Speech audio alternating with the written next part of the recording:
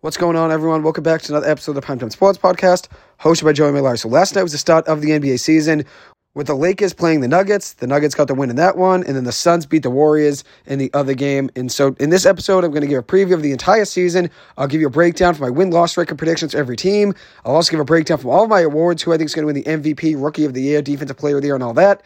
I'll also be breaking down my NBA playoffs predictions, which I know we got a long way to go, but going to give a breakdown from before the season begins, where I think each team will stand in the playoffs when April rolls around. So let's start off with my win-loss record predictions of every team. I'm going to break down every single team and talk about each one of them individually.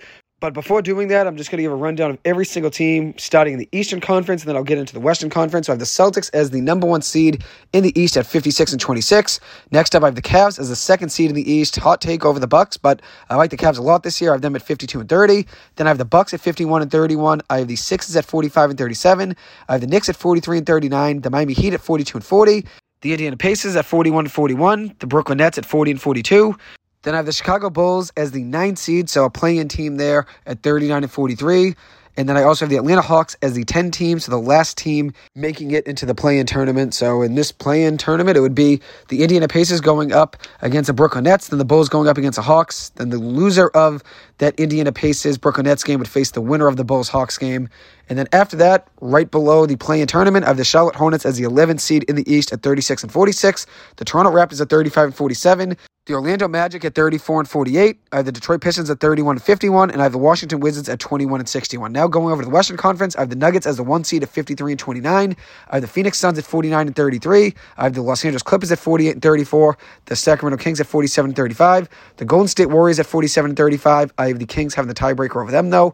Then I have the Minnesota Timberwolves at 46-36. I have the Lakers at 46-36. I think the Timberwolves have the tiebreaker over them. I think the Timberwolves finish higher than the Lakers this year in the West. Then I have the Oklahoma City Thunder at 43-39. I have the Utah Jazz at 42-40. Surprise team there. I'll get into them and talk more about them in just a minute, but I'm a big fan of the Utah Jazz this season. I think they have a very underrated future in the NBA.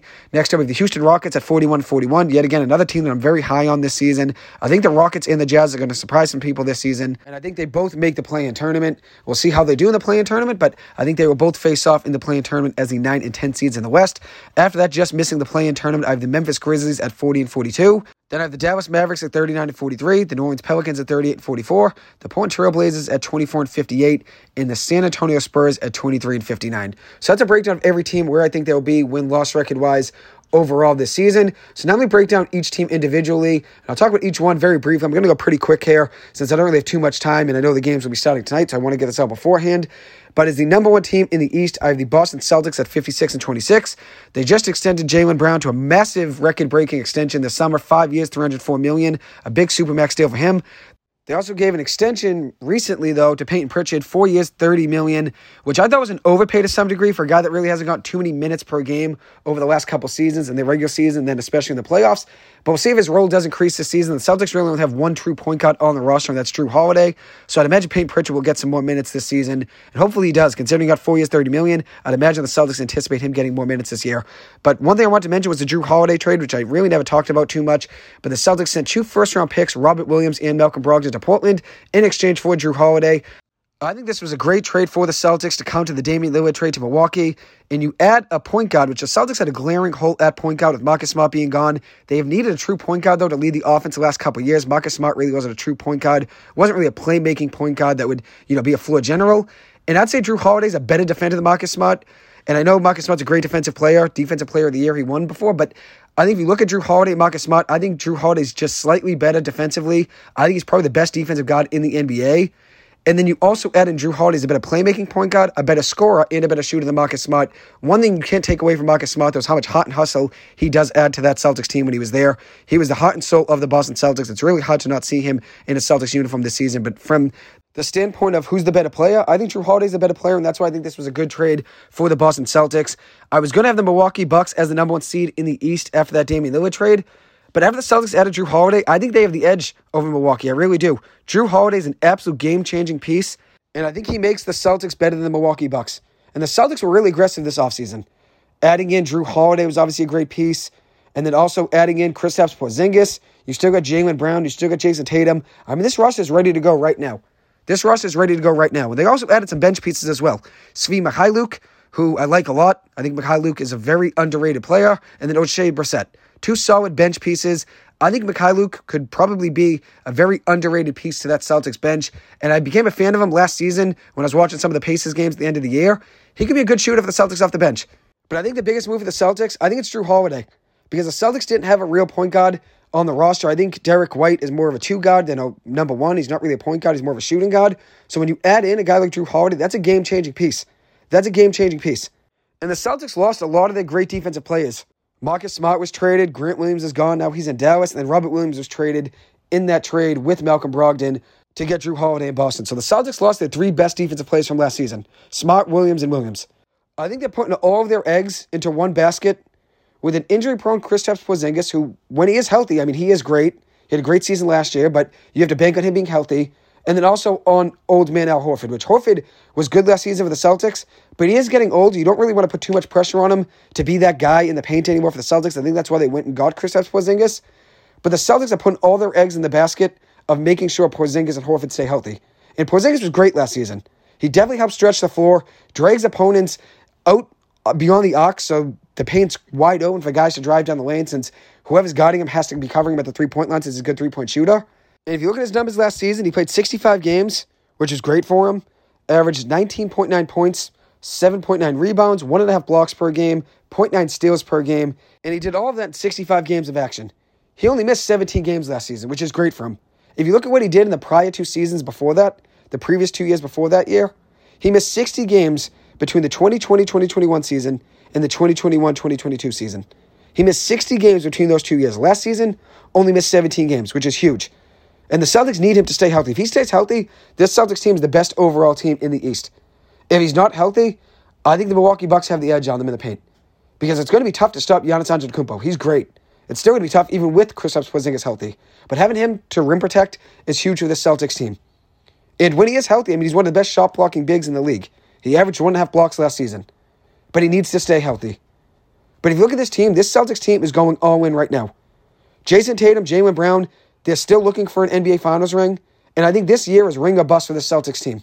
They need it this year, or who knows if they'll ever get it if they don't get it this year. This year is the year for the Celtics to win. So the next team up in the East, I have the Cleveland Cavaliers at 52-30. They were the slowest paced team in the NBA last season, and they were average from three-point land. But I'm hoping they're better this year after adding Max Strus and George Niang, two better three-point shooters than what they had last season. Strus averaged 37% from three. Niang was around 40% from three. And I'm very high on Donovan Mitchell. So if you add in two guys that can score better from three, Strus and Niang, two better three-point shooters, which Cleveland did struggle shooting the ball last season, and then hopefully have Darius Garland fully healthy and have Donovan Mitchell, who I think is going to be an MVP candidate this year, going off every single game. If they've Donovan Mitchell going off every game, which I think he's going to be high scoring this year, I think he's going to be right up there for the scoring title, I think the sky is the limit for this Cleveland Cavaliers team, which the Celtics are the favorite in the East. I know the Milwaukee Bucks are second, but I think this Cavaliers team is going to be right there with them. I really do. I'm really high on Donovan Mitchell. I think he's going to have a huge season. And I really like the young core that Cleveland has built through the lottery. Darius Garland, Evan Mobley, Isaac Okoro. They also have some other pieces as well. Karis LeVert. And then Jared Allen. Jared Allen is hurt to start the season, but they have so much talent there. A lot of young talent as well. And last season was a tough exit for them. Losing in 5 games to the Knicks, that was a surprise to me. I was very high on the Cavaliers last season. But I think this is the year they start to build and they win a playoff series. Maybe win 2. We'll see when I get to my player predictions and how I feel about them. I'll let you know in just a few minutes at the end of the episode. But I think this year is going to be a big year for the Cleveland Cavaliers. And a big reason for that is because I think Donovan Mitchell is going to be the MVP of the NBA this season, which we'll get to those predictions at the end. But I'll spoil it for you right now. I have Donovan Mitchell as my MVP this year. I think he's going to win the MVP this season. So next up, as the third overall seed in the East, I have the Milwaukee Bucks at 51-31.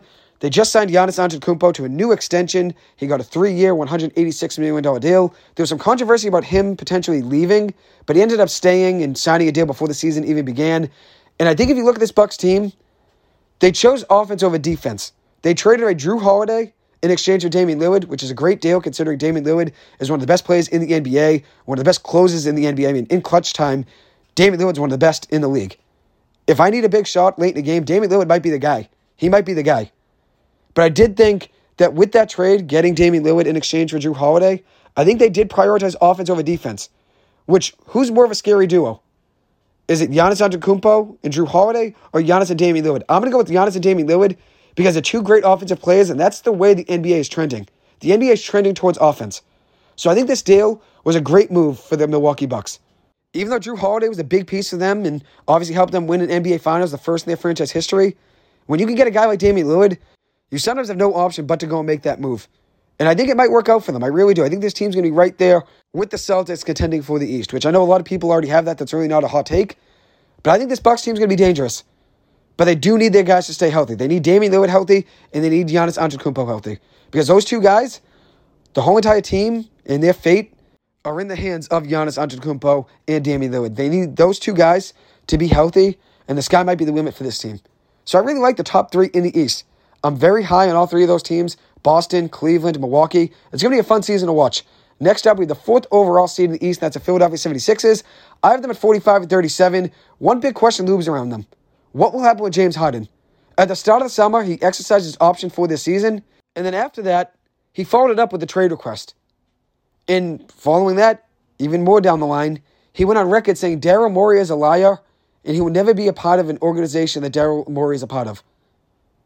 And now, according to reports today, he did try to show up to the Sixers team bus, try to make it on their road trip to begin the season in hopes of gearing up over the next week to play. After a summer of chaos, he needed time to gear up and get ready to play. But he was just sent home today, which I don't really know what's going to happen there. He was going to miss around $380,000 a game, I believe, if he were to not play in each game this season. He would lose $385,000 a year or something like that per game he'd miss. But what's going to happen now that the Sixers sent him home and it wasn't his decision because now he wanted to go on the road trip? What's going to happen there? And I know a big trade rumor around the summer was what's going to happen with the Clippers? Are they going to make a trade for James Harden? Will a trade to the Clippers happen for James Harden, which James Harden has wanted now over the last 3 or 4 months? But here's the thing. As a Clippers fan, the most I would give up is Norman Powell, Nick Batum, Marcus Morris, and 2 first-round picks. I know the Sixers want Terrence Mann and/or Bones Highland and first-round picks as well. But the way things seem right now, the Clippers are reluctant to deal Bones Highland. They don't want to deal Terrence Mann either, and they don't want to give up any first-round picks. But the way I see it is if I'm getting James Harden and I don't have to give up Bones Highland or Terrence Mann, and in return Philly wants a couple first-round picks, I'm sending those 2 first-round picks. And I know a lot of people, a lot of fans are going to have different opinions on that, which I understand. Sometimes you want to build to the future. Sometimes you want to win for right now. I think the Clippers' window to win is right now. And I think once Paul George and Kawhi Leonard are gone, if they were to leave after the season's over, that's a Clippers' window ending, and they're going to have to wait a good amount of time until they can compete again and contend for a title. So that's why I'd go all in for James Harden. But I wouldn't want to give up Bones Highland to Terrence Mann. I think a starting lineup, though, of Russell Westbrook, James Harden, Paul George, Kawhi Leonard, and Ivica Zubac would be elite, and I think that would be the best starting lineup in the NBA. I'd love to see it, but I don't want to give up Terrence Mann to Bones Highland. Terrence Mann's great defensively, and he complements the Clippers very well. Off the bench, he adds hustle, adds heart, and has had a good amount of big games for the Clippers over his time there. And I know he's going to be in the starting lineup. According to Ty Lue, he's going to miss the game tonight, though, with an ankle injury, unfortunately, but he's going to be back at some point. He'll be in the starting lineup. And considering he's going to be in the starting lineup, I don't think the Clippers want to send him away. I really don't. And then as for Bones Highland, I think he's a candidate for a Most Improved Player award winner this season, and I think he has a big, bright future in the NBA. I don't really want to give him up either. But if I can give up 2 first-round picks instead of giving up Terrence Mann to Bones Highland, I'm a fan of doing that. I am. And if you look at the Sixers team, which I know I just went on a rant about James Harden, they did add Kelly Oubre to a nice deal, 1 year, $3 million. The same goes for Patrick Beverley, 1 year, $3 million. 2 under-the-radar additions to their lineup. And they also signed Paul Reed to an extension, 3 years, $24 million. And if you look at this team right now, they're built to contend in the East right now. They're built to contend to win an NBA Finals, especially with Joel Embiid in the prime of his career. He just won the MVP last season. And obviously you have Tyrese Maxey, a rising star in the NBA. And if they have James Harden, that's the best facilitator in the NBA last season. He led the NBA in assists per game last year. They're really building their team around James Harden being there right now to try to win. And if James Harden isn't there, my expectations for the Sixers are lower than it would be if James Harden were to be there. If James Harden's there, I think they're capable of 48, 49 wins. Without James Harden, and who knows if he's going to be there at all this season, but right now with the question mark around him of whether or not he's going to play, I have the Sixers at 4th in the East at 45 wins. Which if James Harden isn't there, they could be lower than that. They could be around 42, 43 wins. But I'm banking on him being there maybe at some point to start the season. But with him being sent home today, when I made these predictions about 2 or 3 days ago when I wrote down all my win-loss record predictions, this was banking on James Harden being there to start the season, which there were reports he was going to be there with them to start the year. We just missed maybe the first game or two. Now with James Harden probably not being there, at least for the first week of the year, I don't know if he's going to play at all for the Sixers. Maybe a trade's going to be happening sooner than we think. But are the Clippers going to go out there and are they going to give up Bones Highway to Terrence Mann? I don't think so. But this Sixers team is built right now to win. You have Joel Embiid in the prime of his career, the MVP last year, and he needs some help around him. He obviously wants James Harden there. Why wouldn't you want James Harden? James Harden was great for them last season. Even though he had a tough Game 7, he's a big reason that series even got to 7 games. With Joel Embiid banged up for a part of that series, he stepped up big for them. And they also have Tobias Harris, Tyrese Maxey. I mean, that team can compete right now in the East. But what's going to happen with James Harden? That's a big question mark. And we all know Joel Embiid wants to win right now. He's made it very clear he's sick and tired of losing in the playoffs. He wants to win an NBA Finals. And if they don't find a way to get some talent around him that can help him win right now, maybe he requests a trade at some point. And I know every team in the NBA would probably ask what the asking price would be for Joel Embiid, considering how good he is, especially when he's on. He's in the prime of his career right now. I'm sure every team would be interested in adding him, and I know he wants to win. So it's going to really come down to that. And there's some pressure on the Sixers front office to build around him so he can win right now. Next up, we have the New York Knicks as the 5 seed in the East at 43-39. I like the Knicks core. They got Julius Randle, R.J. Barrett, Jalen Brunson. They surprised me in the playoffs last year, beating the Cavaliers, which I've already mentioned now. They also have Quentin Grimes, who was a great three-point shooter for them last year. He'll probably have a good role this year as well. And they also had the 6th man of the year runner-up last year. I believe, if I remember right, was Emmanuel Quickley. And he could be the guy that wins the 6th man of the year this year. He was very close last year to winning it. It ended up going to Malcolm Brogdon of the Celtics, but he was right there in the mix potentially to win it last season.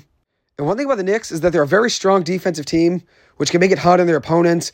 Mitchell Roberts is a guy that's great in the paint as a rim protector. I think he'll have a bigger year this year than he had last. Doesn't really add too much in the offensive end since he doesn't really take too many shots, besides maybe a lob threat or just a quick, hook right by the rim. But he's very good defensively, and he adds a lot to that team. And one thing that was with him last year was I think he was hurt at one point in the year, so can he stay healthy? I think this Knicks team is dangerous. I mean, they do play hard, they play physical. And if R.J. Barrett could figure out his shooting woes, which he struggled for a good amount of last season shooting the ball, but he had a couple spurts where he was really good shooting the ball. If he could figure that out and force teams to defend him at the 3, I mean, this team could be dangerous. I have them as the 5 seed, but I think the Knicks are an underrated team in the East, considering how good the top of the 3 teams are. I think it's really those 3 right there that I already named. I think it's Celtics, Cavs, and then the Milwaukee Bucks. After that, I mean, the Knicks could be right there, right outside of those 3. So my plan for this episode is to go team by team here in the East and the West and give a synopsis of each team's offseason, what they look like, what their starting lineup will look like, and maybe some pieces to pay attention to. But I think that'd be too long of an episode with the predictions for the playoffs alongside all my predictions for the awards. So I think I'm going to make this episode that I have right now a combination of the win-loss record predictions with my playoff predictions and my awards predictions and my hot takes. And then in a separate episode, I'll go team by team like I already did for the first 4 or 5 teams in the East. So let me give you my playoff predictions. So let me give you the seedings. In the East, the 1's the Celtics, the 2's the Cavaliers, the 3's the Bucks, the 4's the Sixers, 5 is the Knicks, 6 is the Miami Heat, 7 is Indiana, 8 is Brooklyn, 9 is Chicago, and 10 is Atlanta. And then in the West, we have the Denver Nuggets at 1, Phoenix at 2, LA Clippers at 3, Sacramento at 4, Golden State Warriors at 5, LA Lakers at 6, Minnesota Timberwolves at 7, Oklahoma City Thunder at 8, Utah Jazz at 9, and Houston Rockets at 10. For the play-in tournament, we have the Pacers going up against the Nets, 7 versus 8 seed there. And then we have the Bulls going up against the Hawks, 9 versus 10. I like the Pacers over the Nets for the 7th seed. And then I like the Hawks over the Bulls. And then in the last play-in game, I like the Nets over the Hawks for the 8th seed in the East. So no surprises there. The 7th and the 8th seed stays the same in the East in the play-in tournament. Then in the West, we have the Timberwolves as the 7th seed. The Oklahoma City Thunder as the 8th. Those 2 teams going at it. And then we have the Utah Jazz as the 9th seed, the Houston Rockets as the 10. I like the Timberwolves over the Thunder for the 7th seed. And then I like the Jazz over the Rockets. And for the last play-in game, I like the Jazz over the Thunder for the 8th seed in an upset there. So my playoff predictions, in the Eastern Conference quarterfinals, we have the Celtics over the Nets in 5 games. The 1 versus 8 seeds there. Cavaliers versus the Pacers. I like the Cavaliers over the Pacers in 6. Then we have the Bucks, the 3 seed, over the Miami Heat 6 seed.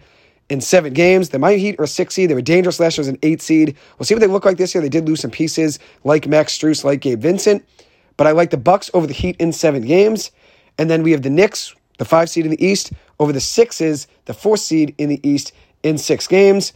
And then in the Eastern Conference semifinals, we have the Celtics over the Knicks in 6 games, the Bucks over the Cavs in 7 games, which I was teetering back and forth between the Bucks and Cavs here. But I ended up going with the Bucks in 7. which I really wanted to go Cavs in 7. I think I had Cavs in 7 for the last day or so before I recorded this episode. But I changed it to Bucks in 7, and that's just because I look at Damian Lillard and I look at Giannis Antetokounmpo, and if they're both healthy, it'd be really hard for that Cavs team to keep up with them scoring-wise. And I think the Cavs are going to have a very good year this year. But when you have Giannis and Dame in the same team, it's going to be a high-scoring game. Every game's going to be hard to stop those two. So I went Bucks over Cavs in 7. And then in the Eastern Conference semifinals, I have the Celtics over the Bucks in 7. The Western Conference quarterfinals, I like the Nuggets over the Jazz in 6. 1 versus 8 seeds there. Then we got the Timberwolves over the Suns in 7. A big upset there, big hot take. But I like the Minnesota Timberwolves over the Suns in this matchup. I think the Suns could struggle this season, especially with the size of the Timberwolves in this matchup. I think the Suns are going to be a very good team, especially in the regular season. But they're putting a lot of pressure on their guys to stay healthy. That big three, Devin Booker, Bradley Beal, Kevin Durant, those guys have to stay healthy. And they really don't have the size to really keep up with that Minnesota lineup. So I think Minnesota will be a tough matchup there for Phoenix. And I want to say Minnesota be a higher seed than 7, but I didn't want them playing the Clippers in the first round. The Clippers I had as the 3 seed, so I made them the 7 seed rather than the 6. I think I had them at the 6 originally. I put them at the 7 instead since I didn't want them facing the Clippers in the first round. I think Minnesota's going to win a playoff series, and I think the Clippers are going to go far. So in order to do that, the Minnesota Timberwolves had to be the 7 seed so I could have them beating the Suns rather than playing the Clippers in the first round. The next matchup, we have the Clippers over the Lakers, the 3 seed versus the 6 seed. I like the Clippers over the Lakers in 6. We get the 4 Sacramento Kings versus the 5 Golden State Warriors. I like the Kings over the Warriors in 7 here. It's a rematch from last year's playoffs. The Warriors won that series in 7. I like Sacramento to get a win this year in 7 against them. The Western Conference semifinals, we have the Nuggets over the Kings in 6. And then I'll have the Clippers over the T-Wolves in 6 games as well. The Western Conference semifinals, it would come down to the Clippers and the Nuggets. Give me the Clippers over the Nuggets in 7. This relies on the Clippers staying fully healthy. If the Clippers stay fully healthy, if Paul George and Kawhi Leonard can fully stay healthy this season and be ready in the playoffs, I think the Clippers are the best team in the West. They're the most dangerous team in the West if those guys can stay healthy. And I know that's a big ask, asking Paul George and Kawhi Leonard to stay healthy, but it's not like they're asking to get hurt. They've just had bad luck. And if they can stay healthy, the rest of the NBA has to watch out. My finals matchup, I have the Clippers versus the Celtics, giving the Clippers over the Celtics in 7 games. I think that would be a great finals matchup and one I'm really looking forward to if that were to be the case. Another finals matchup, like I did for the NHL and the NFL, I give another matchup that I'd like to potentially see. I like the Clippers over the Celtics. That's my real prediction. But a fun matchup would be Cavaliers versus the Kings. I like the Cavaliers over the Kings in that one. And then a big favorite a lot of people are mentioning, a lot of people like Milwaukee, a lot of people like Denver. Both of those teams could potentially maybe match up in the NBA Finals. I know a lot of people like to see Milwaukee versus Phoenix, a rematch from the NBA Finals a few years ago. I think Bucks versus Nuggets, though, would be a better matchup, a fun one to watch. Probably the best matchup maybe to watch, considering you have Giannis Antetokounmpo going up against Nikola Jokic. That would be a fun series to watch. But as for my real prediction, I'm going Clippers over the Celtics in 7 games. So now for my NBA awards. For the MVP, I like Donovan Mitchell a lot. I think when you look at that Cavs team, I expect very big things from them this season. I think they're going to be right there at the top of the East. And most of the time, the MVP comes from a team that's one of the top teams in their respective conference. So I like Donovan Mitchell a lot this season. I think he's going to be right up there for the scoring title. Give me him for MVP. As for runner-up, I like Anthony Edwards. If you look at him last year in the playoffs, he averaged 35 points per game in the last 4 playoff games last year for Minnesota versus Denver. He was unstoppable in those games. And if you look at what he did this summer for Team USA at the World Cup, he led the U.S. in scoring at 18.9 points per game, also averaged 4.6 rebounds per game, 2.8 assists per game, and 1.1 steals per game, giving Anthony Edwards as the runner-up. And then a dark horse to watch out for is Paul George. I think he's worth the consideration for the MVP, considering how good and smooth he is when healthy. Paul George is one of the best players in the NBA when healthy. I like him to be a dark horse MVP candidate to monitor and watch out for this season. And I'm going to update this tracker probably along the whole way during the season. I'll probably give an update, an MVP ladder every single couple weeks, say who's the top 3 to 5 candidates. I'll probably do that for MVP, probably do some power rankings along the way as well, teams-wise in the East and West. But right now, the way things stand, I think Paul George is one of the best dark horse candidates for the MVP. If he can stay healthy, he's very capable of 26, 27 points per game, along with some other stats that can help him win that. Whether or not he's going to average 26 points per game, that's a tough thing. With this Clippers offense, I think they're going to be spreading the ball around. I think Kawhi Leonard's going to be scoring a lot. Paul George will be scoring. Russell Westbrook's going to be scoring. They got Bones Highland off the bench. The Clippers are going to probably be spreading the ball around a little bit too much for Paul George to be the MVP. But I like him to be a dark horse if he is healthy, though. Because when he is healthy, I think he's one of the smoothest and best all-around players in the NBA. Paul George and Kawhi Leonard, when they're both healthy, are 2 of the best players in the NBA. They're both great offensively. They're both great defensively. And Paul George doesn't have many flaws in his game. He's great all around. He just needs to stay healthy. And if he were to do so, and the same for Kawhi Leonard, the sky's the limit for that Clippers team. If they can just stay healthy, I don't think anybody wants to see them in the playoffs. And we saw Kawhi Leonard last year in the playoffs. Against the Phoenix Suns in the first 2 games of that series, he was the best player out there. He got the Clippers a win in Game 1, and then Game 2, the Clippers were right there. And then the Clippers did fight without Kawhi Leonard and Paul George in Games 3, 4, and 5, which I was proud of. But if they have Paul George and Kawhi Leonard healthy, I still believe they're the best team in the NBA. And I'm fine saying that. I know a lot of people are going to disagree.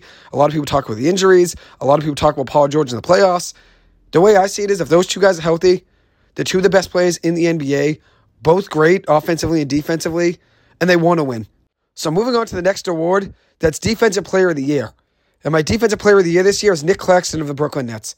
If you look at his numbers last year, he was good enough to be a Defensive Player of the Year winner last year.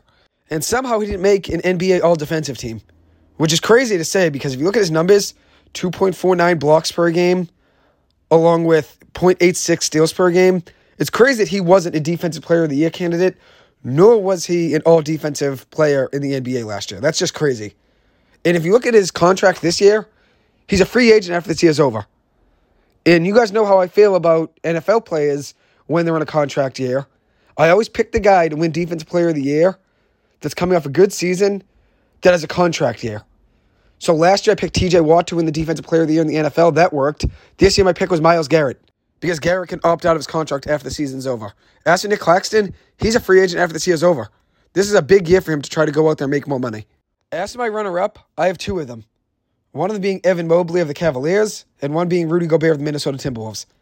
I think if you look at Evan Mobley, he has 1 more year on this current deal after the season ends, so next year will be a contract year for him. But I think he's going to have a big year this year because he wants to get that extension before heading into next season. And his numbers last year were good. 15.6 points per game, 1.5 blocks per game, 0.8 steals per game. He had a good season last year. I think he'll be right there in the Defensive Player of the Year voting. As for I think will be another runner-up, Rudy Gobert, which every single year is one of the best defensive players in the NBA. Wasn't top 3 in the NBA last season. I think he returns to form this year and has a big year defensively. As for a dark horse candidate to look out for, I think Walker Kessler of the Utah Jazz, a guy I'm very high on. I think he's going to be great in the future for that franchise. I think he'll be right there for the blocks leader in the NBA. Watch out for him as a dark horse candidate to win Defensive Player of the Year. Next up, we have Rookie of the Year. And I know a lot of people are just penciling in either one guy or another guy. It's either Victor Wembanyama or Chet Holmgren. That's basically who's everybody's going with for the Rookie of the Year. And my pick is Victor Wembanyama. But one thing I worry about him is if he can play the minimum games. If he were to get hurt, or if any rookie were to get hurt, it's going to be hard for them to win Rookie of the Year because you have to play a minimum of 65 games this season. I feel like it's hard for a rookie big man to come into the NBA and stay healthy, especially when you're stepping into the league so young and you're not as strong as the guys around you like Joel Embiid or Giannis. That's why I think it could help Victor Wembanyama to put on some muscle. But if he were to find a way to stay healthy this season, I think he wins Rookie of the Year. If you look at what he can do, he's 7'3", has handles like Kevin Durant, can shoot mid-ranges, can shoot from 3, can drive down the lane, can rim protect, can block you shooting a 3-pointer from the free throw line. He can just jump from the free throw line and block shots from guys that are shooting beyond the arc. His ability and range are just unheard of in the NBA. You don't see guys that young stepping into the league with all of those attributes. He can do everything. Offensively, defensively, there's not many flaws in his game.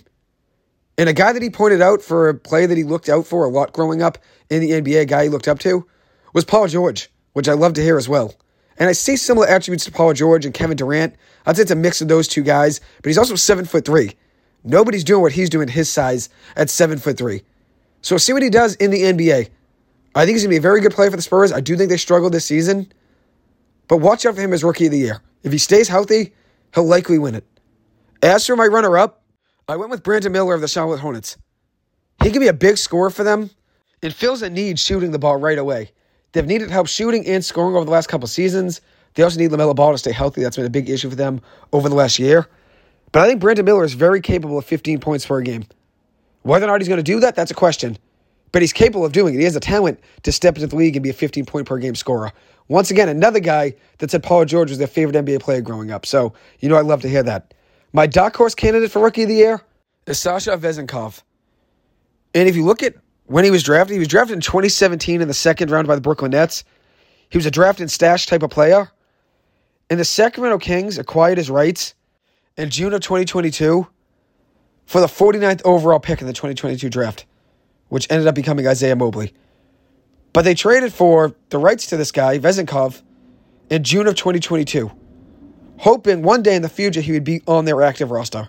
And then on July 18th of this past summer, 2023, he signed a 3-year, $20 million deal with the Sacramento Kings. And if you look at his numbers over in Europe, he was a great scorer, especially last season in the EuroLeague. He was a EuroLeague MVP last year, just 27 years old, averaging 17.6 points per game, and shot 38% from three-point land. And I think he's going to be a stud three-point shooter for the Sacramento Kings, probably around 40% this year. He's a guy nobody knows about, but that's a guy to keep your eye on for a dark horse candidate to win Rookie of the Year. He'll be a great addition to that Kings roster that can already shoot well.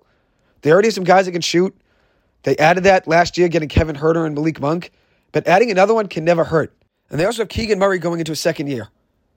So this team's going to be very talented. And I like Vezenkov to be right around the top 3 or 4 for consideration for Rookie of the Year. Next up, we have Most Improved Player of the Year, which I'm going to go with Benedict Mathurin of the Indiana Pacers. He averaged 16.7 points per game last season, and I think he's going to get up to the 20s this year. I know a lot of people are considering another Indiana Pacer for this award. Obi Toppin's been getting a lot of buzz as of late to win this award, but I think Mathurin's the big breakout candidate for them this season. And I was very torn between Mathurin and my runner-up. Alperen Sengun was my runner-up, and I was very, very conflicted between choosing Sengun or choosing Mathurin. But I ended up going with Mathurin. But I think Sengun will be right there. He is my runner-up for Most Improved Player. As my dark horse candidate, I'm going to go with Jalen Green, who I like a lot as well. He averages 19.9 points per game last year off 34% from 3. And if he can get himself to 25 points per game this season, I know it's a big question whether or not he can do that right away, take a big jump in his second year. But if he can do that, I think he will be Most Improved Player of the Year. It's still unlikely you can just jump from 20 points per game to 25 points per game, especially on a team where there's a lot of young guys that want to shoot the ball. But I think Jalen Green has the talent to do so. And I'm very high on what he's going to be doing this year for the Houston Rockets. As for another dark horse candidate to look out for, I'm going to go with Bones Highland. I think he's going to average around 14 to 15 points per game this season for the Clippers off the bench. If he's given the opportunities off the bench, like we saw in the preseason, and like we saw at some points last season when the Clippers had some injuries in the playoffs, he's very capable of being Most Improved Player of the Year. He's going to jump in points per game for sure. And he's now getting more opportunities for the Clippers off the bench than he had last season when the Clippers traded for him at the trade deadline. Just 2 second-round picks, which was an absolute steal by the Clippers front office. And if you look at what Bones was doing in the preseason, he was great defensively, hustling, getting his hands in passing lanes, making plays in transition. I think there's a big year in store for Busy Bones Highland this year. I think he's going to be the biggest X factor for the Clippers, off the bench at least. I'd say Russell Westbrook's probably the biggest X factor for the Clippers, but off the bench, I'm going to say Bones Highland would be the biggest X factor. If he can be a scoring spark and an energy spark off the bench every single night, that would be huge for this Clippers team.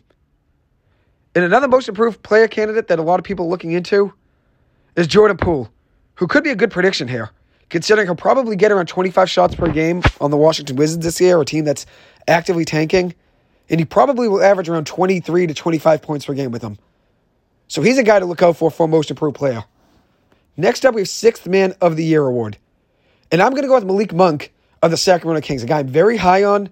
I've been a fan of him since his college days with De'Aaron Fox at Kentucky, Bam Adebayo, De'Aaron Fox, Malik Monk. I watched just about every one of their games in college that one year they were together at Kentucky. I was a big fan of them. And I'm so happy to see Malik Monk and De'Aaron Fox together for another year. Last year, the Kings brought in Malik Monk. He was a great addition. And I think this year he is the Sixth Man of the Year award winner for the Sacramento Kings. I think he's going to be the guy this year that wins it in the NBA. As for my runner-up, I'm going to go with Jaden Ivey, a guy I'm very high on the Detroit Pistons. I think he's a very underrated player. And if you look at that Pistons roster, a very young roster that's still building, he's somehow on the bench. He could be starting on some teams in the NBA right now. He has the talent to do so. But he's off the bench for the Pistons. So keep your eye on him as a Sixth Man of the Year award winner. He'll be right there. He'll be a candidate, at least in my eyes. I think he'll be the runner-up. As for another guy that could be a good guy to look at and predict is Emmanuel Quickley. He could have won it last year. Last year, he could have won it over Malcolm Brogdon, who won it for the Celtics. Brogdon was on the Celtics, ended up winning it. But Emmanuel Quickley was right there, and he probably could have won it, and nobody would have said anything about it. Because it was close between Brogdon and Quickley. So he's a guy to look out for this year as well. A dark horse candidate, though, for this, which I already had him as a candidate for a dark horse for Most Improved Player of the Year, I'm going to go with Bones Hyland. If the Clippers do indeed move Norman Powell for James Harden, Bones Hyland would likely be the sixth man off the bench. And I think he ends up being a candidate for sixth man of the year, if that's the case. Next up, we have Coach of the Year.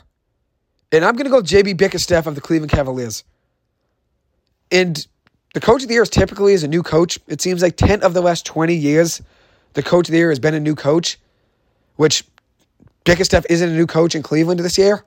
But I really liked what I saw from Cleveland last year, and I think they're going to be a highest seed in the Eastern Conference. I have them as the second seed in the East this year over the Milwaukee Bucks. So I'm going to go with Bickerstaff as my Coach of the Year. As a runner-up, which this is a new coach in a new place, I'm going to go with Ime Udoka, who was just hired by the Houston Rockets to be their coach. And there's a ton of young talent on the team, and I'm very high on them this season to exceed expectations. I think they're going to be right there in the play-in mix in the West, which that's a hot take. I know a lot of people aren't going to agree with me on that, and that's fine.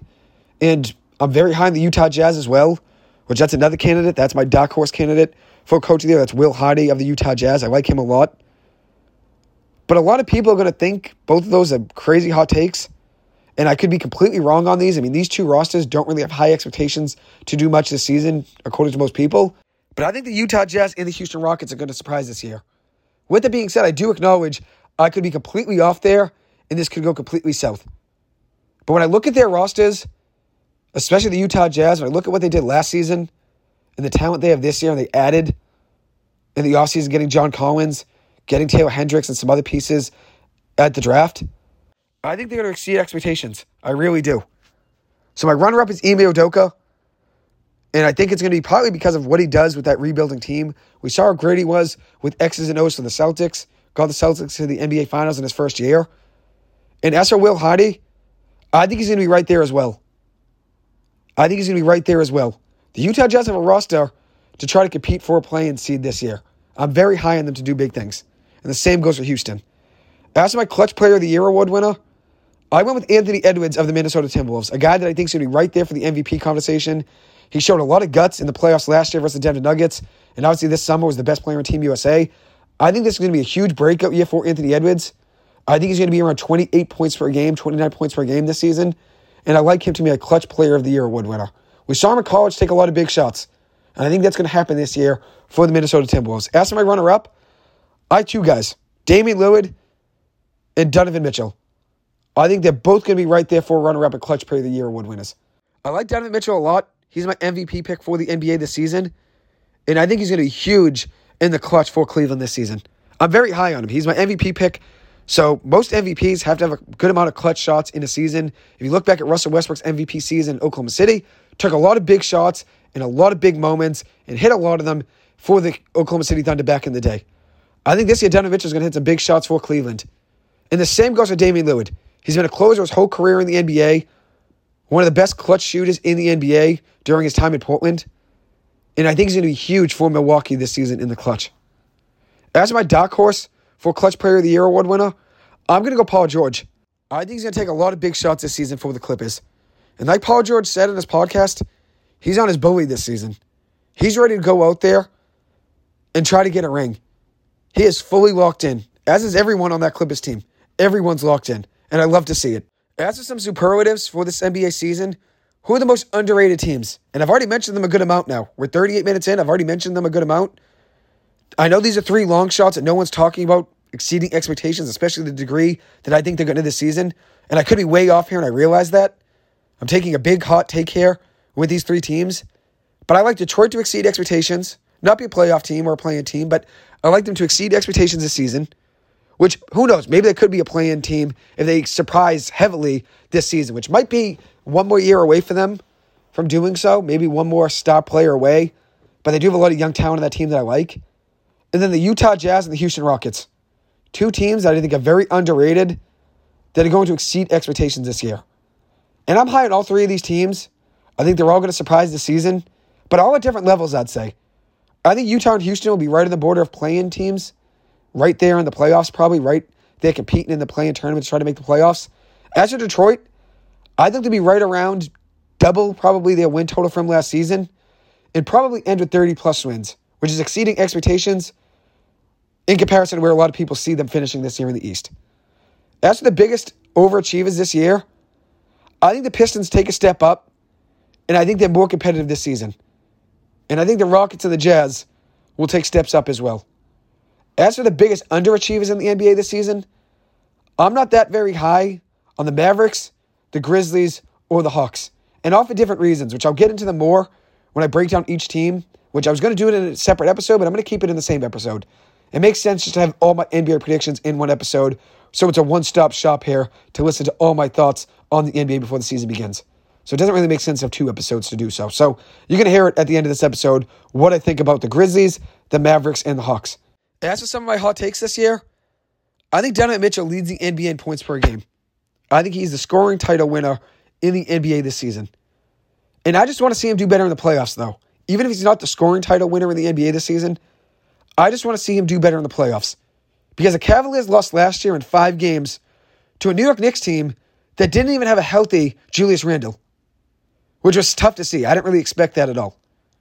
And then also in 2022, when he was in the Utah Jazz organization, he lost to the Mavericks, who didn't have Luka Doncic for 3 games, which was tough to see. But I like him to have a big year this year in the regular season, and I want to see him do that in the playoffs as well. And I really think he has a shot at the scoring title this year. I really do.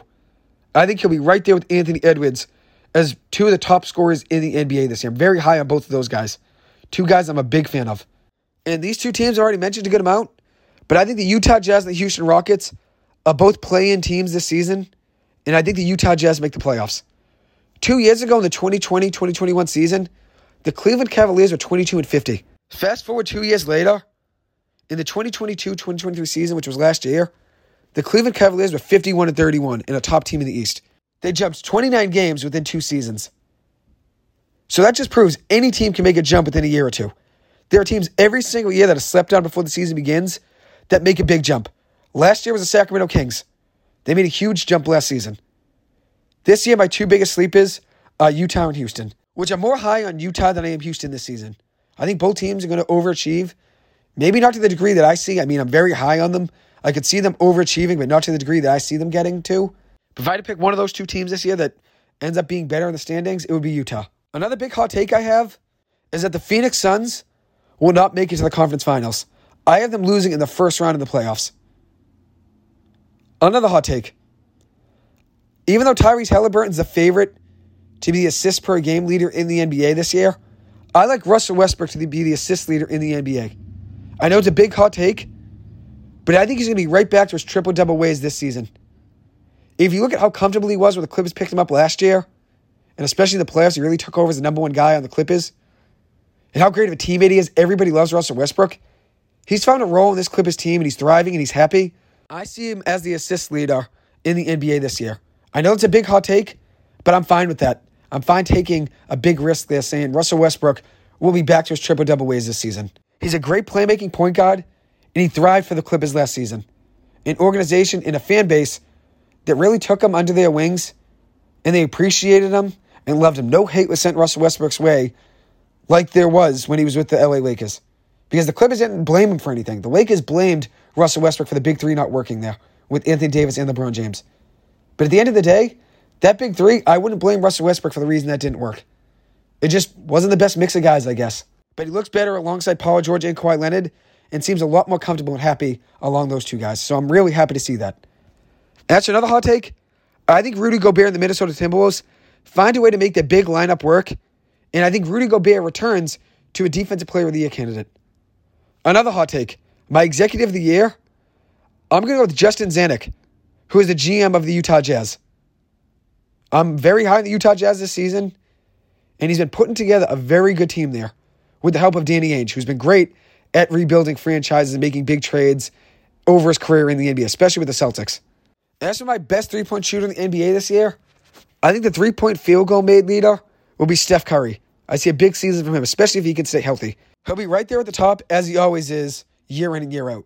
I really like Buddy Hield this year as well. He takes a lot of threes every year, and I think that Pacers team's going to be very underrated. They're probably going to need some scoring and threes from him this year. I think they're going to trade him. I think they'll keep him for now at least. Maybe the deadline, maybe they'd move him if they're not in a playoff race. Maybe move him to a team that needs some shooting help, whether it's like Oklahoma City or another squad like the Minnesota Timberwolves maybe they could use a shooter. But I do think right at the top will be Steph Curry and Buddy Hield. I'm very high on Buddy Hield. I've been a fan of him for years now in the NBA. And one other player I want to mention for a breakout player this season, it's Davion Mitchell of the Sacramento Kings. If you look at his rookie year numbers 2 years ago, he averaged 11.5 points per game of 28 minutes per game of action. Last season, he only played 18 minutes per game, and his point total dropped to 5.6 points per game. And that's because he lost his role with the team off the bench because of the addition of Keegan Murray, who is a great young three-point shooter, and I understand Keegan Murray getting minutes. But I think Davion Mitchell is a very underrated talent, and I think he could be a good breakout player this year for them. If he's given the opportunity minutes-wise and shot attempts-wise, I think he could be a great breakout player of the year candidate. And while I'm talking about breakout players of the year, let me give you a list of guys that I think are great guys to look at as breakout players for this season. One being Jalen Green, which he was very good last year as a rookie, averaging just over 20 points per game. I'm hoping he can average around 25 points per game. But the question is, will some of his shots get taken away by Fred VanVleet's addition? That could be a problem for him getting shot attempts per game. But I think he's a great breakout guy to look at. Another guy on the same team is Alperen Sengun, a guy I've already mentioned now in the episode. I think he'll be a double-double terror this year for the Houston Rockets in the paint. Another guy I've already mentioned, Benedict Mathurin of the Indiana Pacers. I think he's going to be a 20-plus point per game scorer this season, probably around 23 points per game if I had to guess. And I think he's going to take a big step up in year 2. Another guy I've already mentioned, Davion Mitchell. I just hope he gets more minutes. If he gets more minutes, I think he's capable of 15 points per game. But the issue for me here is minutes and how many minutes he's going to get per game. The minutes necessary to get 15 points per game may not be there this season. But if he can get back to his rookie year numbers around 11.5, 12 points per game off the bench, I think that would be huge. He was putting in work all summer on his Instagram. I follow him on Instagram. I'm a big fan of him. I've followed him since his Baylor days now. And on Instagram this summer, he was working out day in and day out, morning and night. And I also should mention he has the best Instagram captions in the game. No one has better and more real Instagram captions than Davion Mitchell, which that's not a reason to pick a guy for breakout player of the year candidate. But I think he's going to have a big year this year. I think he's a very underrated player on that Sacramento Kings team. And that's if he gets the opportunity. If the minutes aren't there and the shot attempts aren't there, being a breakout candidate for him would probably be tough. But I'm banking on in this prediction him getting the necessary minutes and shot attempts per game. Next up is another guy that I've mentioned before in the podcast but not in this episode, Ochai Agbaji. I need him to take more shots this season, but I think he can average double-digit scoring. Within this season and next, I think he's going to be around a 15-point-per-game scorer in the NBA. And his teammate, Walker Kessler, is another guy I'm very high on. I think he's going to average around 13 points, 11 rebounds, and 2 blocks per game this season. He showed he was a double-double threat on a nightly basis at the end of last season, and I'm hoping this season he shows it again. Another breakout candidate that I like is Jabari Smith. He averaged 13 points per game and 8 rebounds per game last season for Houston as a rookie. I think he jumps up to around 15 points per game and 9 rebounds per game this season. There could be a lot for him to try to handle this season, considering I think Jalen Green takes a big step up, and there's going to be some shots taken away by Alperen Sengun and Fred VanVleet and some other guys on that Houston Rockets team. So that could be a big hot take. I could be completely wrong here. But I think he's a good breakout guy to look at because the talent and potential, they're both there for this guy. And lastly, my other breakout player I want to mention is Nick Claxton, who I think will be an all-NBA defensive player this season. And I think he's going to be right at the top in blocks per game in the NBA. I think he's going to be right around maybe 2.7 or 2.8 blocks per game and be right at the top of the list with Walker Kessler. I think Claxton's very underrated. And while I'm talking underrated, I wanted to give a lineup of the most underrated players in the NBA by position. Just 1 or 2 guys at each position that I feel like are the most underrated players. Which I'm just doing this for fun. There's going to be other guys I'm going to mention and not talk about here that I know you guys probably may want to add in, which is so many underrated players in the NBA, considering I feel like most of the guys get to talk are the stars. And then after that, there's a lot of under-the-radar guys. So this list obviously isn't every guy that's the most underrated player. There's going to be some guys that I'm missing here. We'll start with a point guard, though. Terry Rozier and Russell Westbrook are my most underrated point guards in the NBA. Russell Westbrook, with all the criticism and all of the hatred sent his way, all of it being unnecessary and unwarranted over the last couple of years, all of that being sent his way, I feel like he's underrated now with how good of a talent he is. I think Russell Westbrook is underrated, especially when you look at the top 100 players in the NBA. I believe he was around 90, which I'm going to give my top 50 players in the NBA heading into the season at the end of the episode. But Russell Westbrook at 90 is just ridiculous. And then Terry Rozier, I feel like he's a very underrated player because when a lot of people think about that Hornets team, they just think LaMelo Ball. But I think Terry Rozier is very underrated. He's a good scorer, can drive, can hit some big shots, and he hustles game in and game out. At the shooting guard position, I went Jalen Green, who I've already talked about a good amount, so I don't really have to go in depth there. At small forward, I got Lauri Markkanen, who really broke out last season. A 25-point-per-game scorer last year, and he really showed he could be the number one on a team, which he was the number one guy on that team last season. Next up, at power forward, we have Jalen Duren of the Pistons, who I'm very high on, is a breakout player for this season. That's a guy I didn't get to mention. Forgot to mention him when I was doing my breakout players, but I think Jalen Duren is a very underrated big man, and I think one day will be one of the best big men in the NBA, maybe within the next 2 or 3 years. And at center, Alperen Sengun, another under-the-radar guy. My most underrated bench players, I'm going to go Bones Highland and Davion Mitchell. So now I'll dive back into my standings and my win-loss record for each team, which I already broke that down, but going to go team by team, which I already went through 1 through 5 in the East, which the number 1 seed I have is the Celtics, 2 was Cleveland, 3 was Milwaukee, 4 was Philly, 5 was the New York Knicks, and then 6 is Miami Heat. I had the Miami Heat at 42-40. They made it back to the NBA Finals last season as the 8th seed. They were probably the best 8th seed in recent memory in the NBA. They found a way to get all the way there, taking down the Celtics, the Milwaukee Bucks. I mean, they deserved to get there considering how good and how much of a fight they put up in the playoffs. They didn't get Damian Lillard over the summer like they wanted. That was their main goal, was to go out there and get Damian Lillard. They ended up falling short of that. They didn't have the package that Portland really wanted. And now they're left with Kyle Lowry as a starting point guard. But they do have Tyler Herro back, a guy that I think is very underrated. I'm a big fan of Tyler Herro. Think he can do big things for that team. And they also still have Caleb Martin, Kevin Love, Bam Adebayo, and Jimmy Butler. They still have a competitive roster, but they did lose Vincent and Strus. Gabe Vincent and Max Strus both are gone to Cleveland and the Los Angeles Lakers. 2 big losses there for them, especially being 2 quality role players over the last couple of years. That's something that they're going to have to fill. Duncan Robinson is still there. But if you look at Duncan Robinson, though, he wasn't really the player last year that he was in years past. But they need him to heat up and be a better shooter off the bench like he was in years past, considering they just lost Vincent and Strus, 2 quality role players in those 2 guys right there. Next up, at number 7 in the East, we have the Indiana Pacers at 41-41. They still have Miles Turner, Buddy Hield, Tyrese Halliburton, 3 good pieces there. And they also added Bruce Brown in free agency. He was a great piece to the Denver Nuggets last season off the bench. He helped them win an NBA Finals, and then he got a big payday from Indiana. And the Pacers also have Benedict Mathurin, a guy that I think could be one of the biggest breakout players in the NBA this season. I have him at around 23 points per game and 5 rebounds per game this season. And if he were to do that, that would be huge for the Pacers. They also have a rookie from the University of Miami in Isaiah Wong, who's a very good scorer in college. Excited to see what he does in the NBA and interested to see how many minutes he gets per night. Next up, at 8th in the East, we have the Brooklyn Nets at 40-42. They finally have Ben Simmons healthy and ready to go. Could be an underrated addition to their lineup considering his court vision's great and his defense is great. And he hasn't played in the NBA over the last couple seasons, so he should be hungry and ready to win. As for who they're bringing back, they have Mikal Bridges and Cam Johnson, 2 great pieces in their return for Kevin Durant in the trade last season, 2 great pieces to build around. And I like Nick Claxton a lot in the paint. He's a defensive force, probably will have a good role as the defensive guy in the paint. They don't really have too many other big men besides him. Off the bench, you have Cam Thomas, who shined for a good week or 2 last season, had a couple big spurts shooting the ball last year. We'll see what his role is this year. I think one guy's role who's going to be lessened this year than it was last year, Spencer Dinwiddie, who was good last season as a facilitator, one of the best assist guys in the NBA.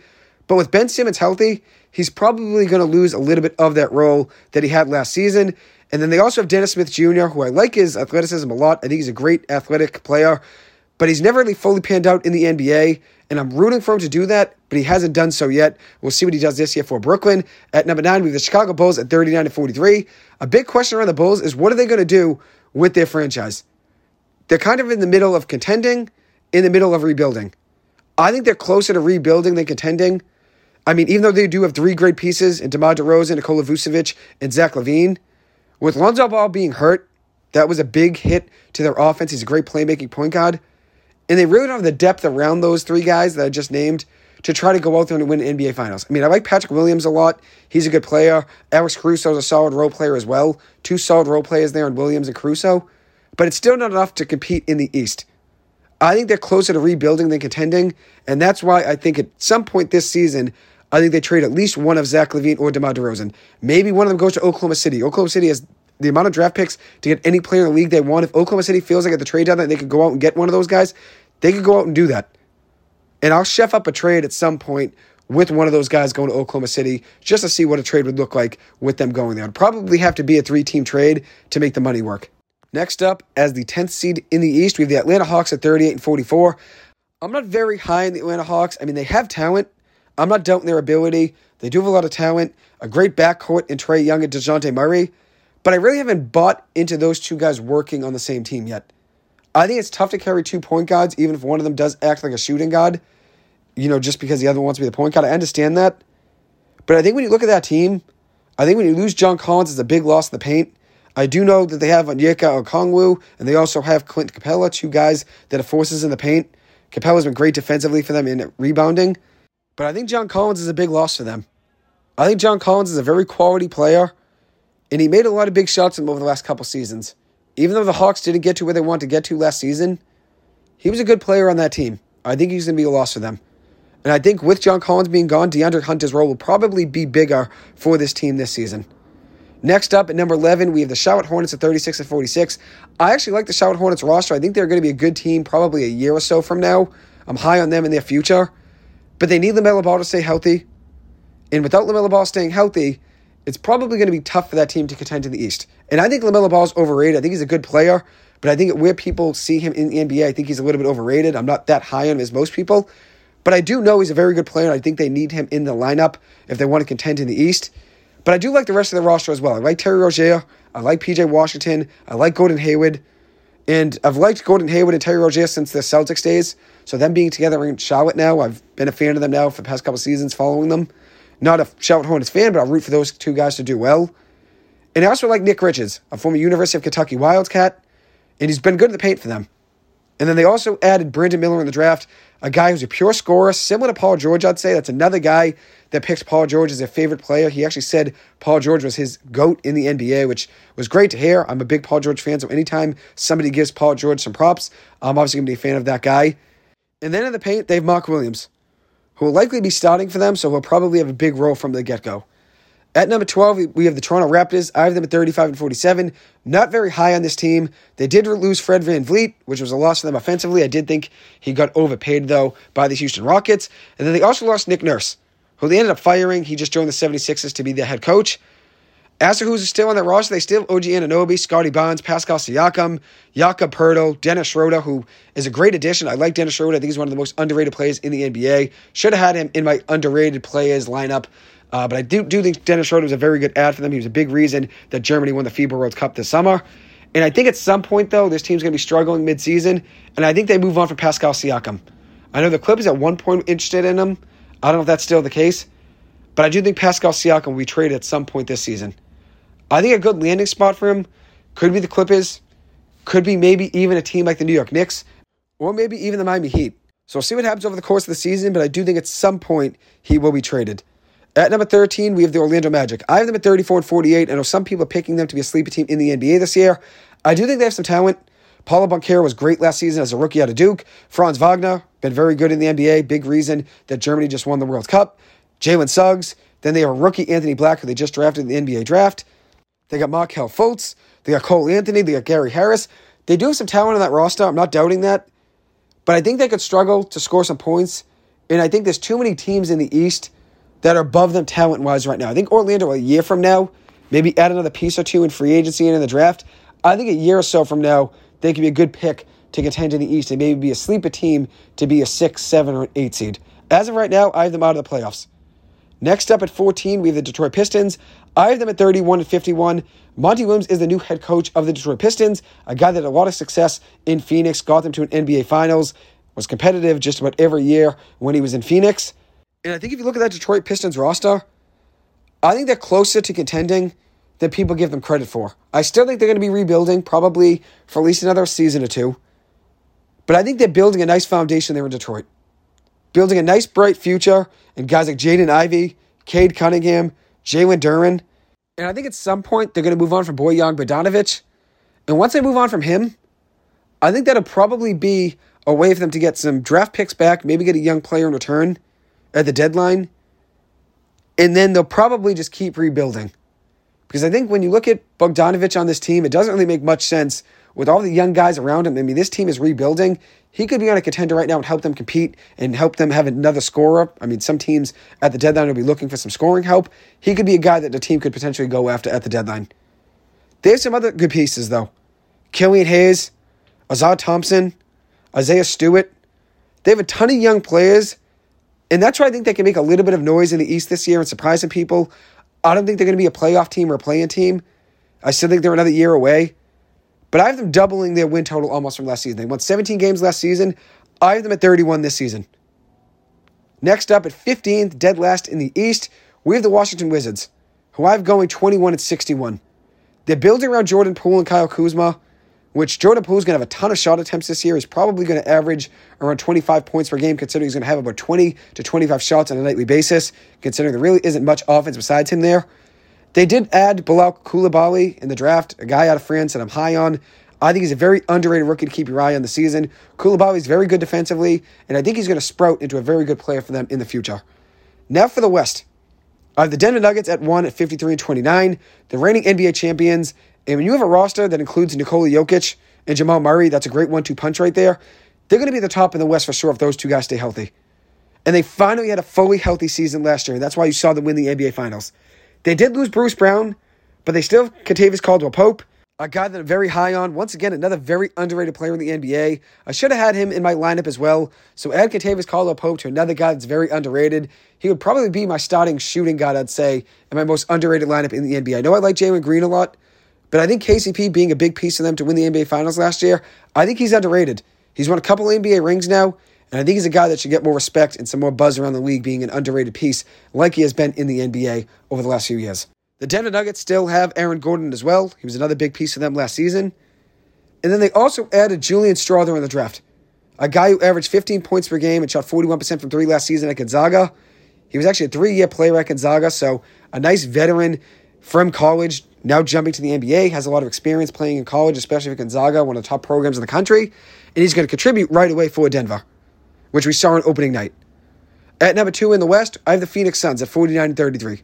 If you look at this Phoenix Suns team, there's a lot of changes from their roster last year to this year. They no longer have Chris Paul, meaning that the starting point guard now is Bradley Beal. I believe Devin Booker and Bradley Beal both split the point guard position. And then Cam Payne's also gone. So they lost Cam Payne and Chris Paul, the 2 point guards from last season, meaning now Bradley Beal and Devin Booker will be their point guards. And they still don't really have that much depth. They still don't have that many role players. Even though it's better depth this year than they had last year probably, it's still not that much better. They do have Eric Gordon, Grayson Allen, Josh Okogie, and Yusuf Nurkic. Those are all solid role players into pieces around them, around that big three, and Kevin Durant, Bradley Beal, and Devin Booker. But I still think when you look at the West, I still have them being a top team in the West. But I think once they get to the playoffs, I think that's going to be an issue for them. Can they stay healthy? Because if they don't stay healthy, their depth isn't going to keep them afloat in the West, especially the West this season. The West is absolutely stacked this year, and it's probably the toughest conference to predict in recent years. There's so much talent, and a lot of teams that are very similar to each other, which is the reason I could be way off with a lot of these predictions. But I think when you look at that Phoenix Suns team, I don't really think once they get to the playoffs, they're going to make a deep run, which that's a hot take. I talked about it in my hot takes already, but I don't have them making a deep run. And one guy I forgot to mention was Yuta Watanabe, who shot 44% from three last year for the Brooklyn Nets. Good pickup for them getting him. He did play with Kevin Durant last year. Maybe Kevin Durant tried to get him in the offseason, trying to get him over there to help them out three-point shooting-wise, which they do have Eric Gordon as well, another good three-point shooter. But when you look at that team, they're completely banking on Kevin Durant and Bradley Beal to stay healthy. And Bradley Beal has missed games over the last couple seasons. They're completely banking on him to stay healthy. And Yusuf Nurkic, another injury-prone player. And if he were to get hurt, they could be in trouble in the paint. That's what I worry about them in the playoffs. He missed 56 games over the last 2 seasons. With it being said, when he is healthy, he's a very good player, a double-double machine night in and night out. But it's hard to bank on him staying healthy. Next up at number 3 in the West, we have the LA Clippers. I have them going 48-34. I think the Clippers' ceiling is probably first, and I think their floor is 6. I could see them finishing anywhere between the 1st seed and the 6th seed, just missing the play-in tournament. At least that's what I hope for them this season. And that could just be wishful thinking, but I do believe in this Clippers team a lot. And when you look at this Clippers team and their future, Paul George and Kawhi Leonard both have $48 million player options for next season, but they haven't picked it up yet. And they still are extension eligible for a 4-year, $223 million deal. And that still hasn't gotten done either yet. So if the Clippers were not to re-sign Paul George and Kawhi Leonard to extensions, and they weren't going to pick up their option for next season, does that mean the Clippers could potentially look to trade those guys if things are going south at the trade deadline? I think that could legitimately be a case. Which I'm believing this Clippers team to be a team that could make a deep run this year in the NBA Finals. I believe in them more than any team in the NBA. I'm a huge Clippers fan, as you know, so there could be some slight bias there. But I do believe in this team a lot. With that being said, I do acknowledge that if one of them does go down with an injury, this season could go completely awry. And they could potentially move on from one of them at the trade deadline if they don't think that one of them is going to come back in the offseason, whether they opt in or get an extension. And I think this season is a make-or-break year for the Clippers. And Paul George said it best on his podcast. And I'm going to paraphrase it because I don't remember the exact quote. But he said him and Kawhi Leonard, they're completely locked in. And Paul George, this is year 14 for him. He's excited to go out there and try to win an NBA ring. That's his main goal, is to go win a finals ring. And it seems like he's already ready and geared up to go out there and give it his all on a nightly basis. He is completely locked in. And one thing about Paul George and Kawhi Leonard, a lot of people criticize them for their injuries. It's not like they're asking to get injured. They've had a lot of bad luck with injuries. But one thing I do know is that if they stay healthy, they're the most dangerous team in the NBA. And this is a make-or-break year for both those guys in LA. And this could also be the last year for Ty Lue as the head coach for the Clippers. He's in a contract year. And then Russell Westbrook could get out of his 2-year deal at the end of this season. So it's a make-or-break year completely for the Clippers.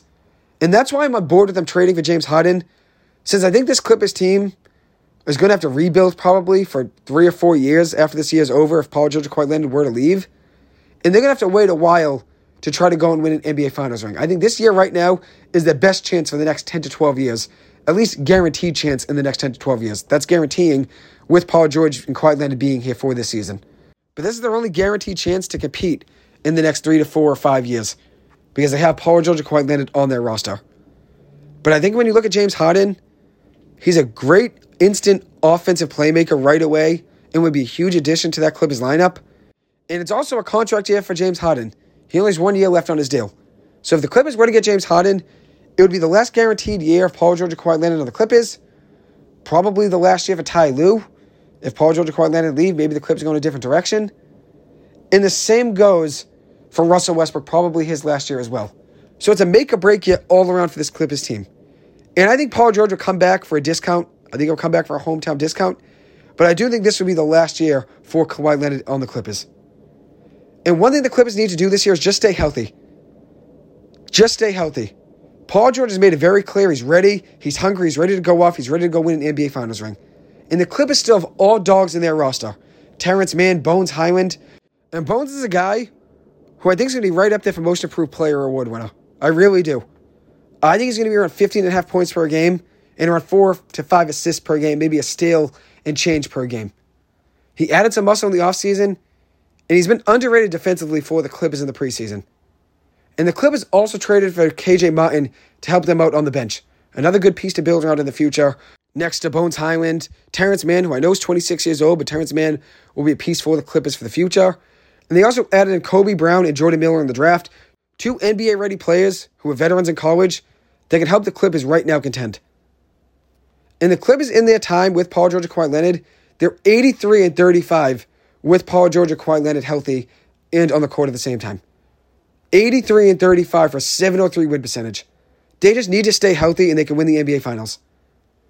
So now here's my prediction for what I think Paul George, Kawhi Leonard, and Russell Westbrook's stat lines will look like for this year.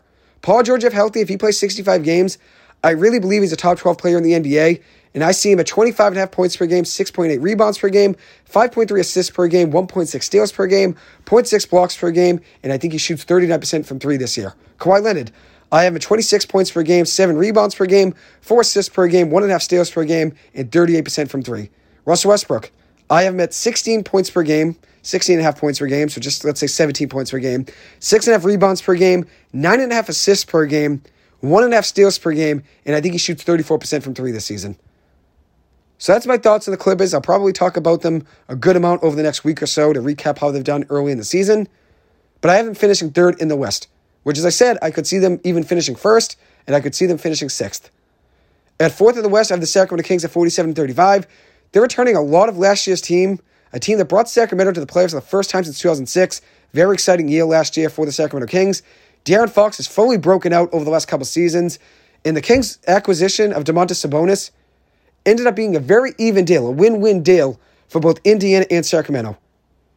Because Indiana gets a piece to build around for the future in Tyrese Halliburton, and the Kings get some help in the paint that they've needed for years. And that was a trade I talked about on my radio show, my original one, The Playbook with Joey and Zach on WZB's AM Sports Radio.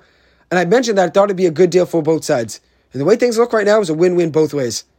And if you look at that Kings team from last season, they added Kevin Huerter and Malik Monk to help them three-point shooting-wise, and they were two great additions shooting the ball last year for them. Two great pickups. And they also have a very underrated player, Davion Mitchell.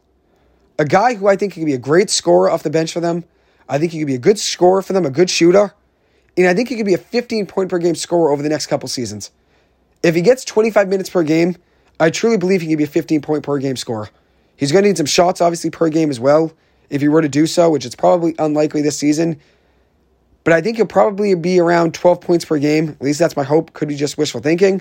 Off 7 shots attempt per game, probably on average. But I do think he's a player to keep your eye on.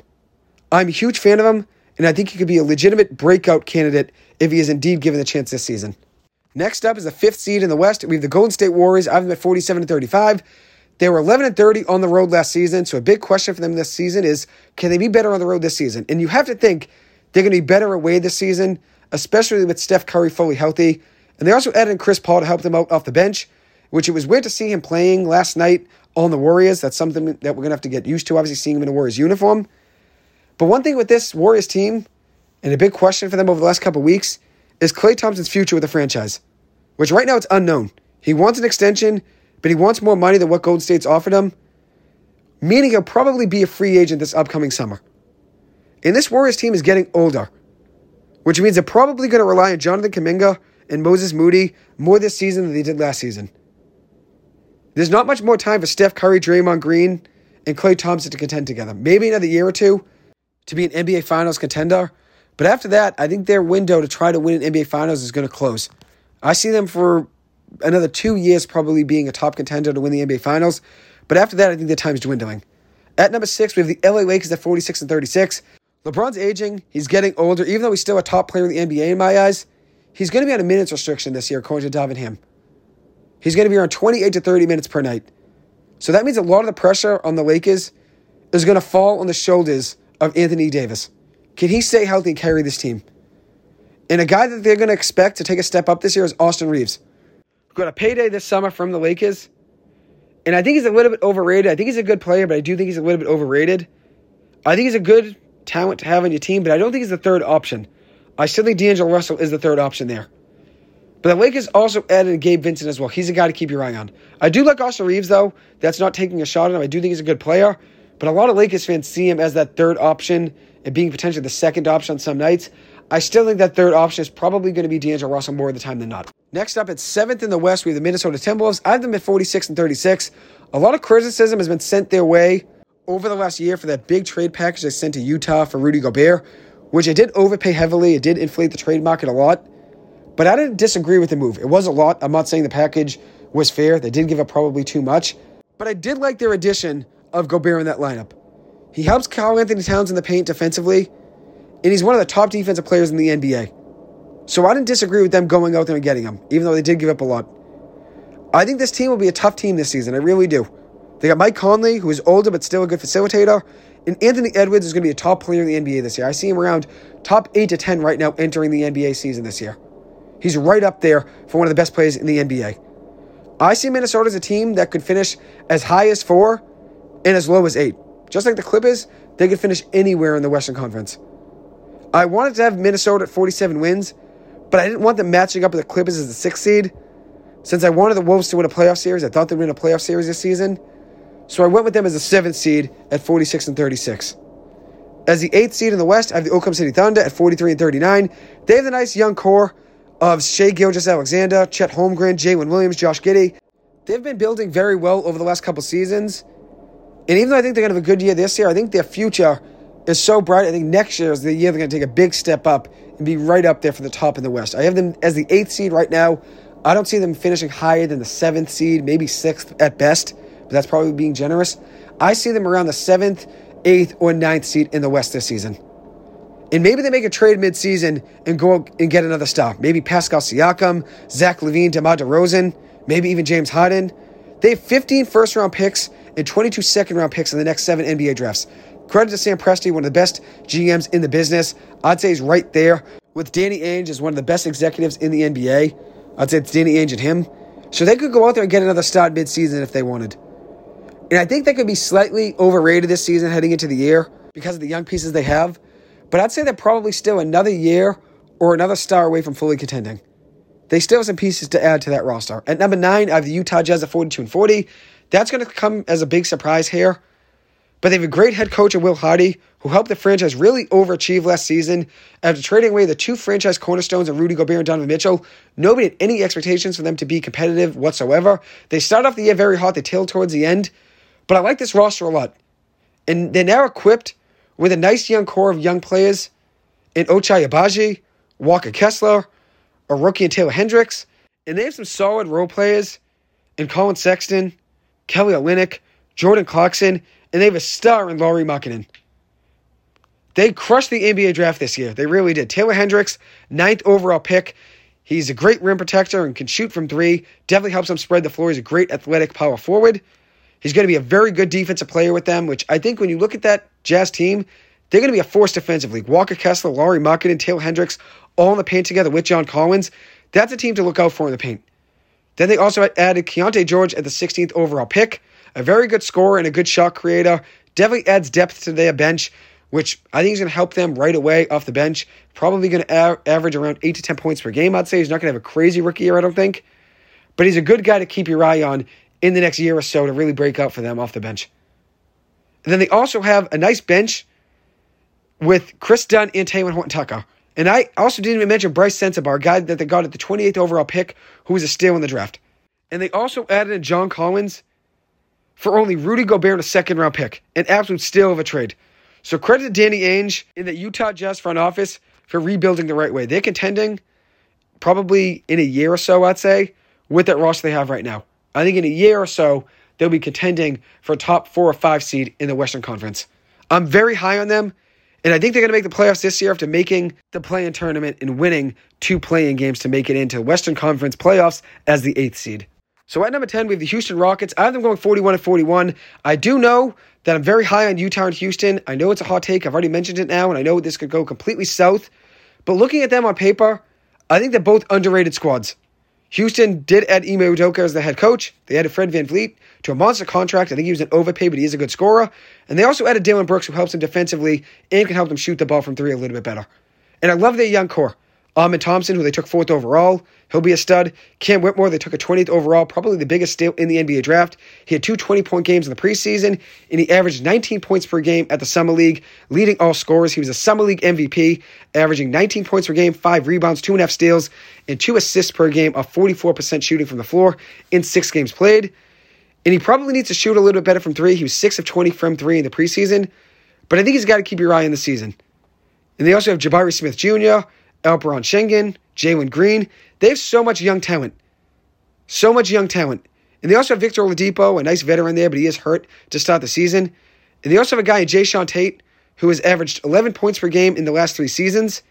He's an underrated player on a deep and young squad that I think could make some noise in the West. At number 11, I have the Memphis Grizzlies at 40-42. Without John Morant for 25 games and without Steven Adams for the whole year, that's going to be tough for this Memphis Grizzlies team. A lot of their fate will be in the hands of Jaren Jackson Jr., Marcus Smart, and Desmond Bane. 3 good players, but without John Morant, their X-Factor and superstar, it's going to be tough for them to compete in the Western Conference. I really think that. And Brandon Clark is still recovering from a torn Achilles from March. It's going to be tough for them this season, especially at the beginning of the year without John Morant. If they're 12-13 without John Morant, I think they'd be in a good position. But I see them around 10-15, maybe 9-16, 10-15, 11-14 without John Morant to begin the season. Jaren Jackson Jr., though, with that being said, is an absolute stud. And I think he's going to be one of the best big men in the NBA for years to come, which we saw last season how great he was defensively in the paint. At number 12, I have the Dallas Mavericks at 39-43. Luka Doncic, Kyrie Irving, two great stars in the same backcourt, but this team lacks a paint presence and lacks depth. Grant Williams is a good add to help them defensively, and he's another good role player. And they did add Duke rookie Derek Lively II to help them in the paint. He's their starting center. But I do think this team lacks some depth. Their bench is Seth Curry, Tim Hardaway Jr., and then Olivier Maxence Prosper, who was good in his college career at Marquette, averaged 12.5 points per game last season and 33% from three. But we saw last season that Luka Doncic and Kyrie Irving didn't really work well together. And I think the same goes this season. I think they're going to have an underwhelming season this year in Dallas. Two very good players, which I think Kyrie Irving is one of the best talents in the NBA, but I don't think they really mesh well together. At number 13, we have the New Orleans Pelicans at 38-44. The biggest question around this team is, can Zion Williamson stay healthy? If Zion can stay healthy for 65 games, I think they'll be a playoff team. But it's a hard thing to guarantee, as he's only played 29 games over the last two seasons combined. The most games he's ever played in a season in his NBA career is 61, and that was in the 2020-2021 season. He can't stay healthy, and that's the problem with Zion. Great talent. If he can stay healthy, I see them as a playoff team. But you can't really guarantee that. They do have some good talent, though. Brandon Ingram, CJ McCollum, Jonas Valanciunas. Three good players there around Zion Williamson. They have a ton of size and scoring with those three guys. But I do think this team will have an underwhelming year. At number 14, I have the Portland Trail Blazers at 24-58. The Blazers just traded away Damian Lillard, who was one of the best players in their franchise history, so it's obviously going to be a big and different change for them this season, considering they're entering a new era. But they've done pretty well for themselves in their trades this past summer. After trading away Lillard and Yusuf Nurkic, they turned it into DeAndre Ayton, Jrue Holiday, Toumani Camara, a first-round pick, and two first-round pick swaps. And then after that, they followed it up with trading Jrue Holiday to the Celtics for Robert Williams, Malcolm Brogdon, and two unprotected first-round picks. And that trade package that they just sent to the Celtics was nearly the exact trade package I said in the podcast right before the trade happened. And I said without Robert Williams, that trade's not going to happen. And one thing with Robert Williams is that he can't really stay healthy. So I think for that Celtics team, I think it's a good trade. Considering Robert Williams can't stay healthy, and they also weren't really giving him too many minutes per game. It was like they were giving him training wheels on a nightly basis. He was on a minutes restriction just about every single night. And even with the minutes restrictions, he still got hurt. With that being said, though, a great athletic player, and for a Portland Trail Blazers team that's not competing right now, not a bad player to add to your roster. There's not really expectations for them to make the playoffs, so it's not like you're going to have to gear up for him to have to play in the playoffs and you have to keep him on a minutes restriction all season long. But if you look at that Portland Trail Blazers team, I think they have a nice young core. Shaedon Sharpe, Anthony Simons, Scoot Henderson, DeAndre Ayton, Robert Williams. And they got some veterans in Jeremy Grant and Malcolm Brogdon, who I think they'll probably end up trading at some point. I think they'll move on from Brogdon. But I do like that young roster. Probably 2 or 3 years from now, we'll see them being a potential contender in the Western Conference. At 15, rounding out the West, we have the San Antonio Spurs at 23-59. They also started a new era, building around a different superstar, and that's Victor Wembanyama. And I don't think it's any coincidence that two declining franchises in two different sports that have had so much success over the last decade or so, but were declining over the last couple of years, just added the number one overall pick in their respective drafts. And that's Connor Bedard going to the Blackhawks and Victor Wembanyama going to the Spurs. I think it's probably a good signal that lotteries are rigged to some degree. If Chicago and San Antonio both decline, they both add the first overall pick and two of the best talents and two of the best prospects that those two respective sports have seen in years, to some degree, I think it's rigged. Wemby, a 7'3" Kevin Durant, I'd say, who's a better defensive player than Durant, and he's like a mix of a few other guys. Maybe like Paul George, I'd say, but he's also done just about a little bit of everything, I'd say, in his EuroLeague career. That's why it's really hard to really pinpoint one player for him. But I don't really think there's enough around Victor Wembanyama this season to help them compete in the West. Which I like Devin Vassell. He's a solid player. Jeremy Sohan will be the starting point guard, which it's going to be a big starting lineup. And Keldon Johnson's solid as well. But I still think they're a couple years away from competing. I'm hoping Wemby can stay healthy because he's going to be a fun player to watch this whole season. He could use some muscle like some other big men have needed during their rookie year stepping into the NBA. But I do think the Spurs a couple years from now will be a team to watch out for. But I don't think this year is their year, which I don't really think many people have high expectations for them this season. Anyways, that will conclude this episode. Thank you guys so much for taking the time to listen to this. As always, I appreciate it. I hope you guys have a good one. I will see you guys in the next episode. Thank you.